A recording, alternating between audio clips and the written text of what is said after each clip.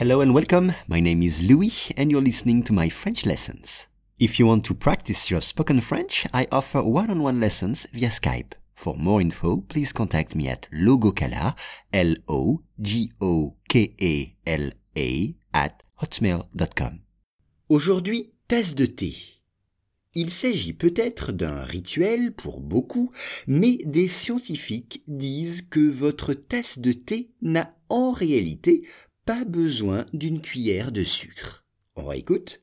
Il s'agit peut-être d'un rituel pour beaucoup, mais des scientifiques disent que votre tasse de thé n'a en réalité pas besoin d'une cuillère de sucre. On commence avec « il s'agit ». Il s'agit. Regardez l'orthographe. C'est « il s'agit » ou « c'est ». Exemple, il s'agit du plus gros avion sur le marché. C'est le plus gros avion sur le marché. Peut-être, maybe, peut-être, je vais peut-être travailler dans une banque. Je vais peut-être travailler dans une banque. Une tasse, cup, une tasse. Exemple, mets ma tasse au micro-ondes. Mets ma tasse au micro-ondes. Ou bien une tasse avec mon nom dessus. My name, mon nom. Du thé, tea, du thé. Une tasse de thé, a cup of tea. Et on dit du thé noir ou du thé vert.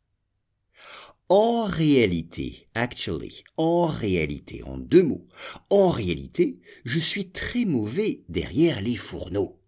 L'expression derrière les fourneaux, ce qui veut dire en cuisine. Je suis très mauvais en cuisine.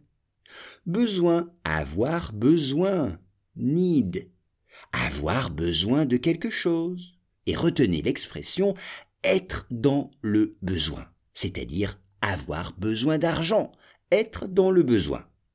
Une cuillère, spoon, une cuillère à café ou une cuillère à soupe. Une cuillère à café ou une cuillère à soupe.